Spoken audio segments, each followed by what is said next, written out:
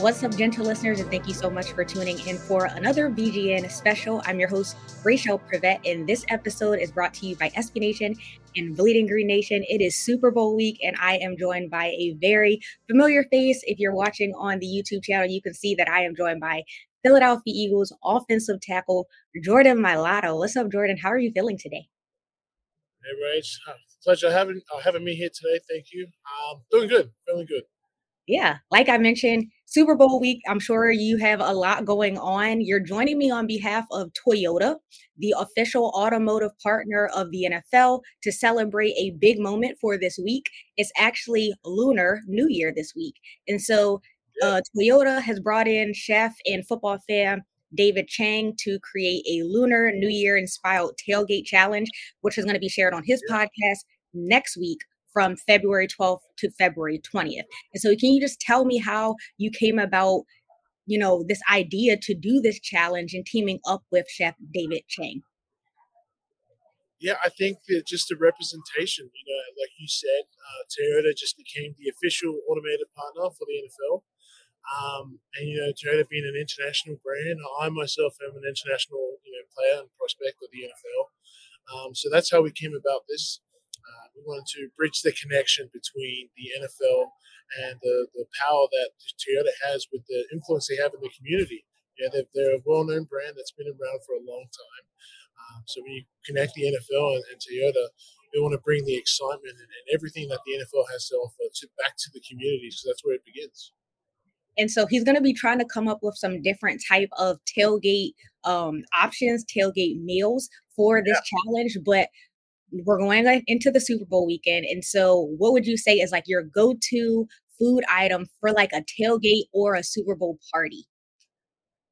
So I've never actually been to a tailgate. Okay. I mean, not like a real tailgate, but just based off, just being cultural. Yeah. Probably number one, you got to have wings. Fair. For sure, you have to have wings. And I know that one for sure. Two, I would probably have like meat pies. It's just an Australian thing, but that's one thing I would have at my tailgate. And sausage rolls too. What else? Well, I don't know what else is like a staple. What are staples? Because again, I've never been to a tailgate. Wings are definitely one. So I got to ask you, like, are you a wing? Are you a drum or flat guy? I'm either. I can turn a flat into a drumstick, so it doesn't really matter. Okay. But I'm excited. I'm excited to see what Chef has in store. I mean, he's a world-renowned chef for a reason. Mm-hmm. And I think Chef's going to do a great job of putting his spice and his flavor into the works. Again, just to take the focus back to Lunar New Year, it's a great opportunity. That's awesome. And so I'm going to ask you some questions about football. The fans definitely want to know some of these answers. First and foremost, it was recently announced earlier this week that the Philadelphia Eagles are making history as the first ever NFL team to play and host an NFL game in South America. And so when you found out this news, what were your initial thoughts learning that you guys are going to be kicking off the 2024 season in Brazil? I mean, I thought it was awesome, man. You think about when they took us to London, we were the first game too in London. So I think that's pretty cool. Again, we get to be the first game international wise in a new country. Excited to go to Brazil and learn about what makes Brazil Brazil. We're excited to learn a little bit of Portuguese. That'll be nice. Yeah. I'm excited to experience whatever they have to offer down there, especially what we're allowed to do. Whatever we're allowed to do when we're down there, but excited to bring NFL to Brazil and represent the Philadelphia Eagles. And all of our fans know that you're from Australia and you actually grew up playing rugby.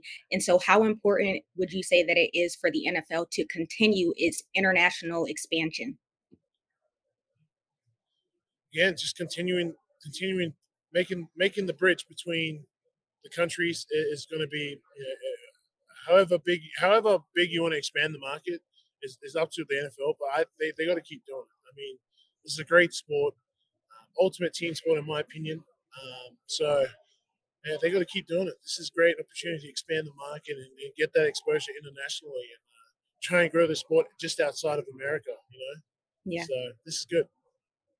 The 2023 NFL season did not end how you guys wanted it to, but what were just your overall thoughts on how the season panned out? I thought we started out hot for sure, Yeah.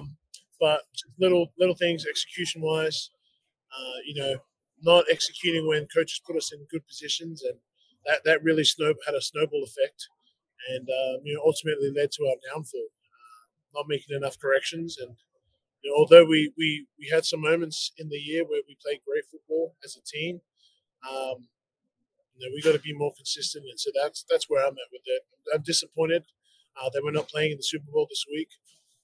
I'm disappointed that I'm here in Radio Road talking with you, to be honest. Yeah. But that's how not in that way, but I want to be Yeah. playing the Super Bowl, especially get the taste of it last season. Yes. That's why I guess that's why we wake up every day and put the pads on. I'm so sorry. Is to go out and win Super Bowls, and so yeah, I'm disappointed, but at the same time, I'm thankful for the lessons that I learned this year, and excited to go back out there next What would year. you say is one of the lessons that you learned from this past season? Um, the urgency to be consistent. That is something that we need to adapt to, and live by.